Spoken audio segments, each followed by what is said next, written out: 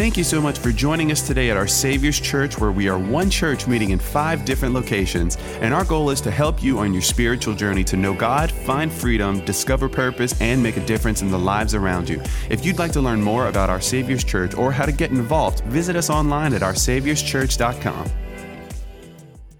Y'all ready to dig into God's Word today? Yeah, well, let's see what kind of Christmas spirit you're in. Merry Christmas. All right, that's pretty close. I get it. I get it. Thank you, Andrew. Thank you. I'm going to see if I can stump you with a few Christmas phrases. Any trivia people we like? How many? Who's competitive? Let me see. Who's competitive in the room? Some of y'all are lying in church. I'm just telling you right now. If I split this place into 2 different teams and we had a competition, you couldn't hold it in. It would just come out. I know some of you are more competitive. How many of you married a competitive person? Oh, we have more hands. Imagine that. Imagine that. All right, let's see how you do. You fill in the blank. 'Tis the season to be. All right. Have yourself a merry. Good. Pastor Sean, they must have been rehearsing. It's the most. Some of you couldn't help but sing that. It's the most wonderful time. All right, see where we're going here. Stretch out a little bit. Some of you got to look way far back. All I want for Christmas is my two front teeth. Some of you had to repeat it too. All right, here's this one. Walking in a... I'm not doing a good job of stumping you here. All right, last one. Merry Christmas to all, and to all a good... You knew every single one of them, didn't you? And the things you learned, if you didn't, the things you learned at our Savior's Church, I'm telling you, we will. But we know all those sayings, don't we? We've heard them for years. They're constantly before us. They're in books. They're in movies. They're in music. They're even in those cute little social media posts that you see when you scroll up and down. They're everywhere. And many of us have even attached some of our greatest memories and even some of our hardest times, important moments, feelings of hope, family memories have been attached to some of those phrases. How many of you saw some of those phrases and it made you think about something that you've related to the Christmas season in your own family? Well, here's the point. When phrases like that are repeated with such frequency, when life's hardest and greatest moments resonate with them, when they're important to the people that we love, something happens. They become so ingrained into our culture and our society. How could you not know them? I mean, let's be honest. If there was somebody in the room that I put one of those phrases up and you didn't know the answer, the majority of people around you would look at you like, where have you been? How do you not know that? It's the power of repetition. The power of repetition. And if you want generations to remember and value something so important to your culture, that's how you do it. You repeat it. You celebrate moments around it, and you share it with those who are important to you. And you say, Pastor John, what are you getting at today? I need you to understand the culture of that very first Christmas. I need you to understand what was going on in the hearts and the minds of the people there during the time when Jesus was born and what was going on in their surrounding culture. Because I think if you understand that, you'll understand why that first Christmas was so special and so important. So here's an example. Follow me. Imagine that you're a Jew. You are a descendant of Abraham. Imagine growing up, hearing your entire life that God has a special plan. You're part of an incredible family. You're part of God's chosen people. You with me so far? Okay. While your ancestors were in slavery by a more powerful nation, here's what God did. God, after a series of plagues, shows up and powerfully demonstrates his power. He sends an angel of death to the households of all of your captives. And the firstborn son dies so that you guys could be free and leave. And not only that, while you're leaving, while you're fleeing captivity, God parts the seas so that you and your family could walk on dry land. And if that wasn't incredible enough, once you got to the other side, the army that was pursuing you, he closed the sea and drowned every single one of them. I'm not talking about small miracles that you could overlook. I'm talking about the big stuff. And imagine your whole life, several times a year, everybody you know and love talks about those days, celebrates those days, how we were enslaved and God set us free. We were in captivity and God freed us, not just a little bit, but with big, powerful demonstration. Think about that story told to children, generations after generation after generation. And then, as if that weren't enough, after you migrated to the land that he promised to give you, God himself promised to give you victory after victory after victory after victory as you confronted and fought for your way into the land that God has given you. Staggering victories, by the way, not just little bitty victories, like big stuff. You came to a city with a wall so large they would race chariots around it. It was impenetrable. And when you and your family walked up to it, God said, all you got to do is walk around it 7 times. And on the 7th time, you shouted the way God told you to, and the whole wall came down flat. Wow. Amazing. You grew up hearing and believing that when we needed God the most, God showed up in a powerful way. A little shepherd boy threw a rock in a sling and killed a giant with one shot. This is not the kind of God. We are not the kind of people that just small things happen to. Remember, you grew up your entire life. That's all you heard. That's all you knew. That's all you saw. Everything that God ever promised, he has happened for you and your people. Every victory, every defeat, every captivity, every restoration, and your entire family history has fallen into this cycle of events. Let's look at them. Here's the first one. God came to us powerfully and used a mighty man to save us. We trusted God. We followed the man that he put in leadership. God blessed us. We turned from God, following ourselves. Then we faced hardships. We looked to God. God came to us powerfully and used a mighty man to save us. And on the cycle continues. Y'all follow me so far? I'm getting to Christmas in just a second. Now imagine that you're living in your promised land that God promised for you. And the largest military nation in the world has come in and has conquered and has taken over. And out of their kindness, selfishness, and mercy, they're letting you live there just under their rules. You grew up God's nation, God's people. Hardship is nothing for you. He's parted the Red Seas. You've walked on dry land, little stones knocking out big giants, and nothing has happened for years. And you're wondering, and you're wondering, and you're wondering. You're looking to God. God, just do what you've always done, God. When are you going to knock these walls down flat, God? When are you going to part these seas for us, God? When are you going to do the things we know you do? We're your chosen people, God. Where are you? And you say, Pastor Don, why are you? This is not a Christmassy message. It's like most wonderful time of the year, and you've got us on the edge of our seats here. What's going on? In the middle of every hardship that they face, listen to me, God sent a Savior. They just had to look for him, and they just had to follow him when he came. And for generations, that's how it worked. Yet this time, they missed it completely. They missed it completely. And I'm setting the stage for our Christmas story and why many didn't see the Savior that God brought them. He was right before their eyes, and they missed him. I would say it this way. He was everything that the Jews had hoped for, but he didn't come in the way that they expected. And as a result, they lived their lives without him.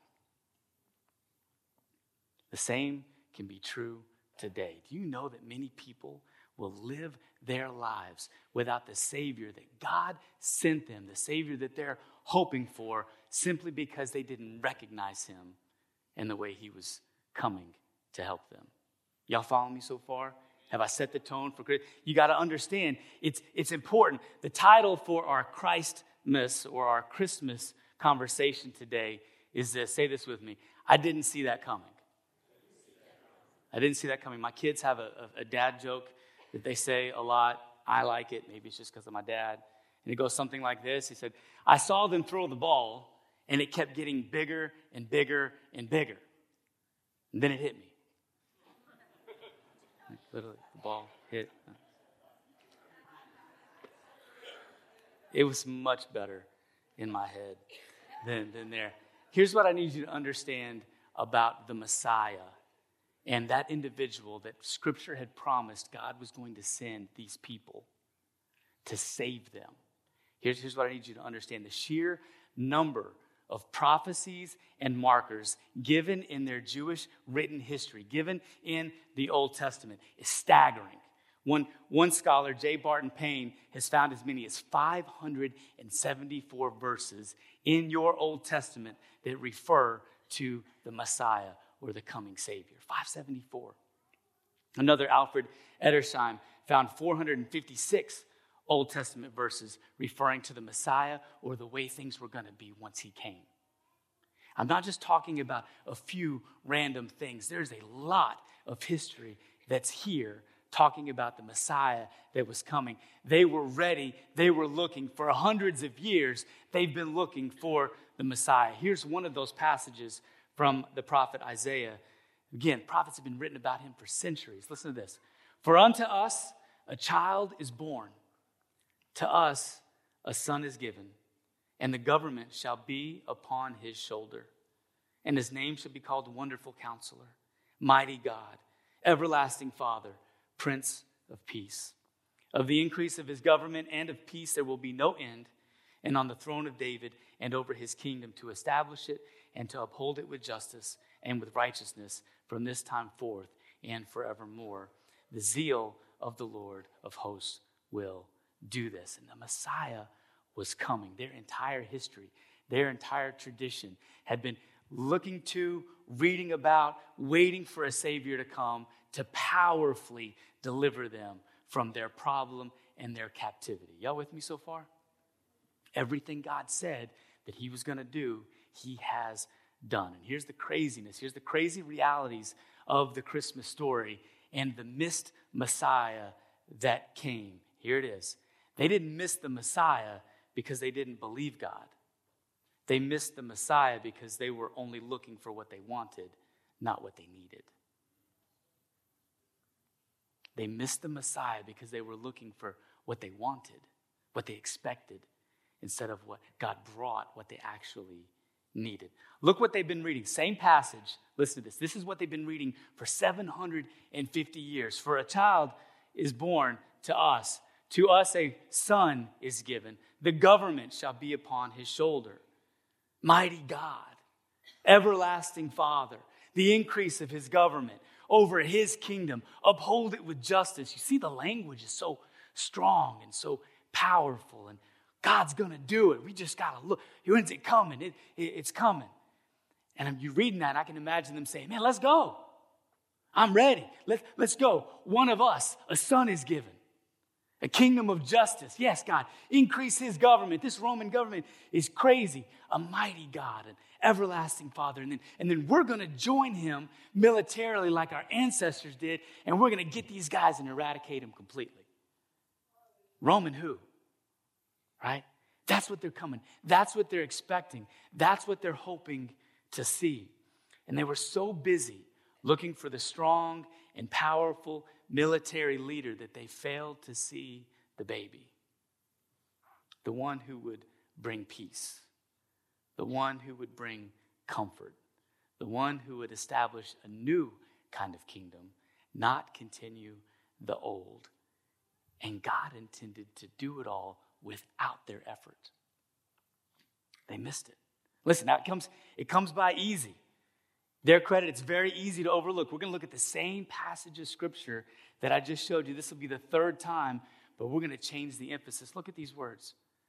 For unto us a what?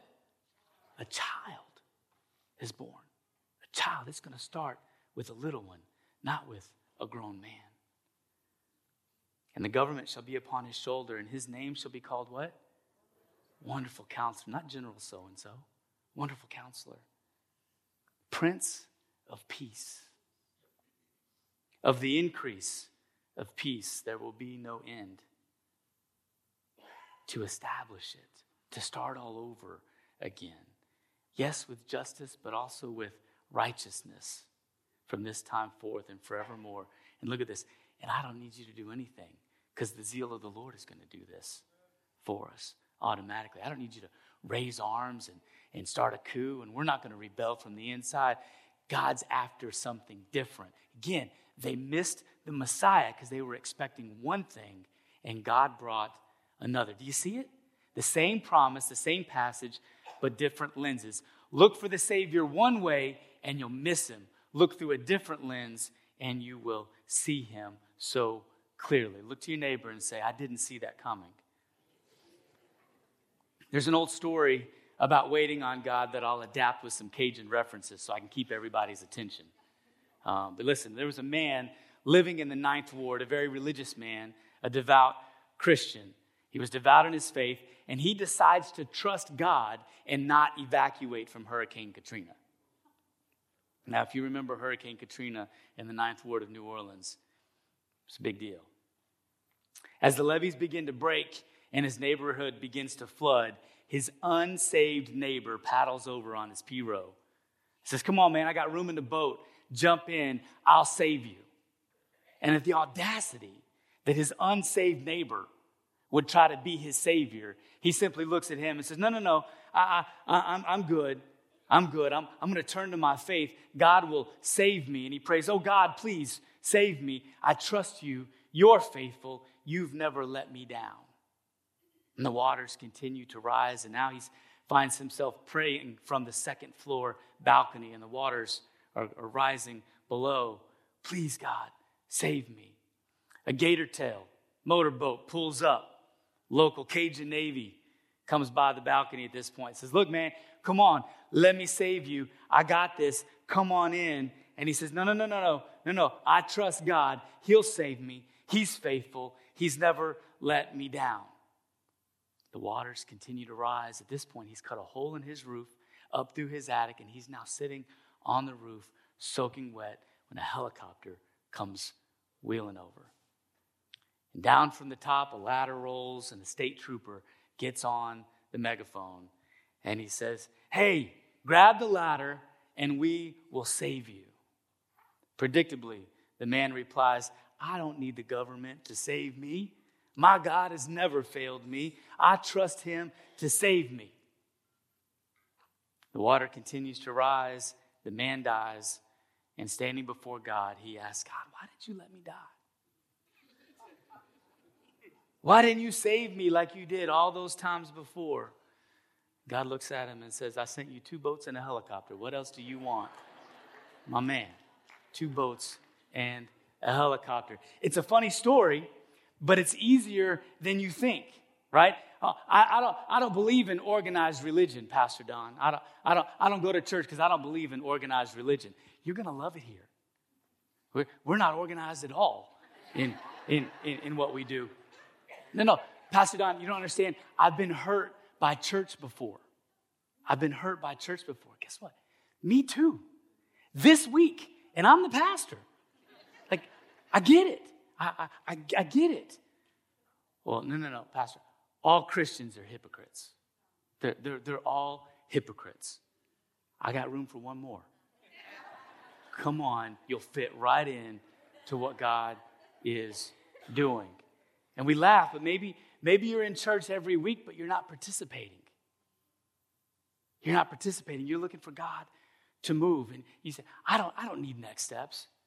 Pastor Don, if you can just show me in Scripture where Jesus says in the red letters, I need to take my next step, then maybe I'll stand back after service and listen to what you guys are having to say.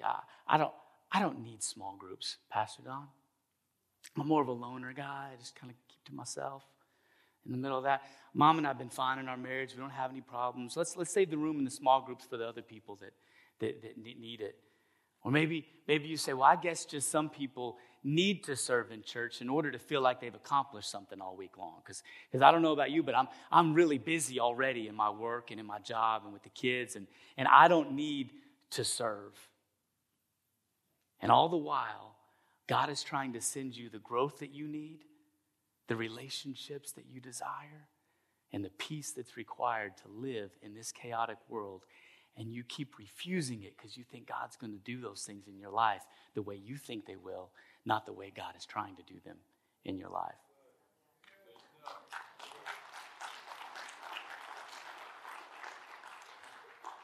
God, I believe in you. God, you can do it. And he's brought you to a church and he's surrounded you with people that will help you. And he's trying to help you, but you're missing it because it's not coming the way you expected it to come. God's doing something different. We have a lot more in common with this first Christmas story than we think, don't we? Oh, so we get to read our books as if we know the end and what's happening. How do they not know that that's Jesus, the Messiah? And we sit here in church every Sunday and we miss the thing God's trying to do for us because we're expecting it one way and not the other. Have you have any toes left this morning? Have I stepped on all of them? Okay, stretch your feet out. I got a few more to go. They were looking for this kind of Messiah. This is the kind of Messiah they were looking for. Daniel chapter 7. Again, they'd read about this for years. I saw in the night visions, and behold, with the clouds of heaven there came one like the Son of a Man. And he came to the Ancient of Days and was presented before him. Verse 14. And to him was given dominion and glory and a kingdom, that all peoples, nations, and languages should serve him. His dominion is an everlasting dominion, which shall not pass away, and his kingdom one that shall not be destroyed. Surely this Messiah, this kind of Messiah, wouldn't get betrayed by his own people. Arrested? No. Not the Messiah God's going to send us. Put on trial by the very people he's supposed to conquer. That's not going to happen. That's not the Messiah I've been hoping for and looking for and reading about. And death? Are you kidding me? Death is final. No way the Messiah we're looking for will be everlasting. That's what they were facing. They were so busy looking for one type of Messiah, they failed to notice the one that God actually sent. You say, well, why did God make it so hard to see that? He didn't. There was plenty of time. Over 400, sometimes 500 different instances of what to look for in the middle. Here's another one. This is Zechariah chapter 12, verse 10, written 500 years earlier. It says, and I will pour out on the house of David and the inhabitants of Jerusalem a spirit of what? Grace and pleas for mercy, so that when they look on me, on whom they have pierced, they shall mourn for him as one mourns for an only child, and weep bitterly over him as one weeps over a firstborn. They did not need military conquest. They needed heart transformation. That's what they needed. They didn't need a king to live above them. They needed a God who would come and live among them. That's what they needed. They needed somebody that would struggle with life, to be tempted by sin and overcome it. Look what Hebrews tells us about Jesus and his life on earth. Since then, we have a great high priest who has passed through the heavens, Jesus, the Son of God. Let us hold fast our confession, for we do not have a high priest who is unable to sympathize with our weaknesses, but one who in every respect has been tempted as we are, yet without sin. Let us then with confidence draw near to the throne of grace, that we may receive mercy and grace and find grace to help in time of need. And here's my question. Here's my thought for you. This is what's been heavy on my heart for you all week long. Is it possible this Christmas season that you're looking for one thing and God's trying to bring you another? Is it possible? Is it possible that you wake up every morning and you're praying, God, if you would just do this, or if you would just change this, or God, if you would just fix this, and God's saying, I'm trying to give you what you need if you'll just see it as coming from my hand for you. You're looking for a way to just make mama happy. Yes, mom, I'll go to church with you. Come on, I'll go. And all the while, God's trying to introduce you to a group of people who will love you right where you are and become friends that will draw you closer to God instead of those friends that are drawing you away from God. You're coming for one thing. God's trying to do another in you. You're looking to earn favor. You're looking to earn a good standing and be okay with God by the things you do and by sitting in church for an hour or so every week. And maybe, just maybe, to get a little bit of favor when the offering bucket comes by, you'll put something in there just to get on God's good side. You're earning it. And all the while, God's trying to show you He loves you already. Couldn't love you anymore. That price has already been paid, and a relationship with Jesus is the only standing in heaven that you're going to need. God's trying to bring you one thing, but you're looking for another. You're looking for God to eradicate those sin patterns in your life so you won't struggle with that particular sin anymore. But you do, and He hasn't. So you think, well, I guess I'll never overcome that. I guess that'll just be part of my life forever. All the while, God is saying, my grace is sufficient for you. My strength is made perfect in your weakness. And what you struggle with today, you will help others with tomorrow. That's the kind of God we serve. That's what He's trying to bring you in the middle of the struggle. Are you with me? God with us, Emmanuel, is this season. How many of you found God use an area of struggle in your past, and He's used that to help somebody else in the present? Anybody else? Look at the hands. God has used something that He's done in your past. It was a struggle for you, and now God is using it to make a difference in somebody else. I've said it this way. God will never do something in you that He doesn't intend to do through you. But you got to have the eyes to see and the ears to hear what God is doing. Didn't see that coming, did you? Here's the whole point. This Christmas, I don't want you to miss what God has promised and what you've been waiting for just because you're expecting it to come in a different package. I want you locked in to what God is doing, because we serve a God who is good and great and powerful, and He's going to do what He wants to do in your life the way He intends it, but you'll miss it if you're looking for one thing and not the other. God has promised a Messiah. He just plans to use a baby, born of a virgin, to live a life free from sin, to satisfy sin's requirement of death for everyone. It wasn't just for them, it was for you and for me. God has promised deliverance, not from the captivity of Rome and deliverance from the penalty of taxation. No, He's bringing deliverance from the captivity of sin and the penalty of death. Much different. Much different. I know that God has promised a healthy marriage for you. And He plans to use a small group and other marriages to bring about the health that you need. And I promise, if you'll let Him, He'll use your brokenness and the marriages in your life today to bring a healing to another marriage in the future. You may find yourself sitting on one side of the table today, but if you'll let Him, God will put you on the other side of the table, helping somebody else in the near future. And I bet you won't see it coming. That's the kind of God that we serve. Your struggle with pornography, listen, there will be a day when the struggle is no longer daily, a day where you stand before others and help them find the path to freedom.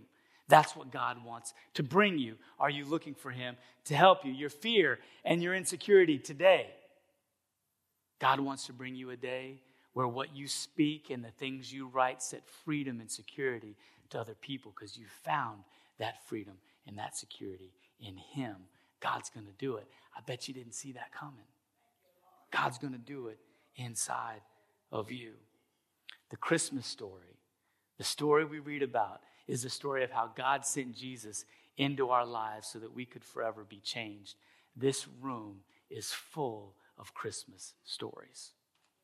Christ come stories. I think about Lance. You guys saw Stephanie, his wife, on stage today. Stephanie, to think, just a few months ago, Lance went from questioning God's existence to today speaking into the lives of our students, helping them navigate their relationship with the Lord. That's incredible. That's incredible to me. Say this with me. I didn't see that coming. I didn't see that coming.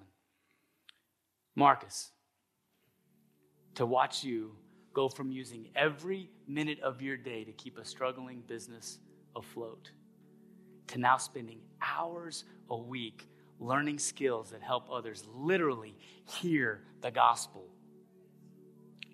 I didn't see that coming. I didn't see that coming.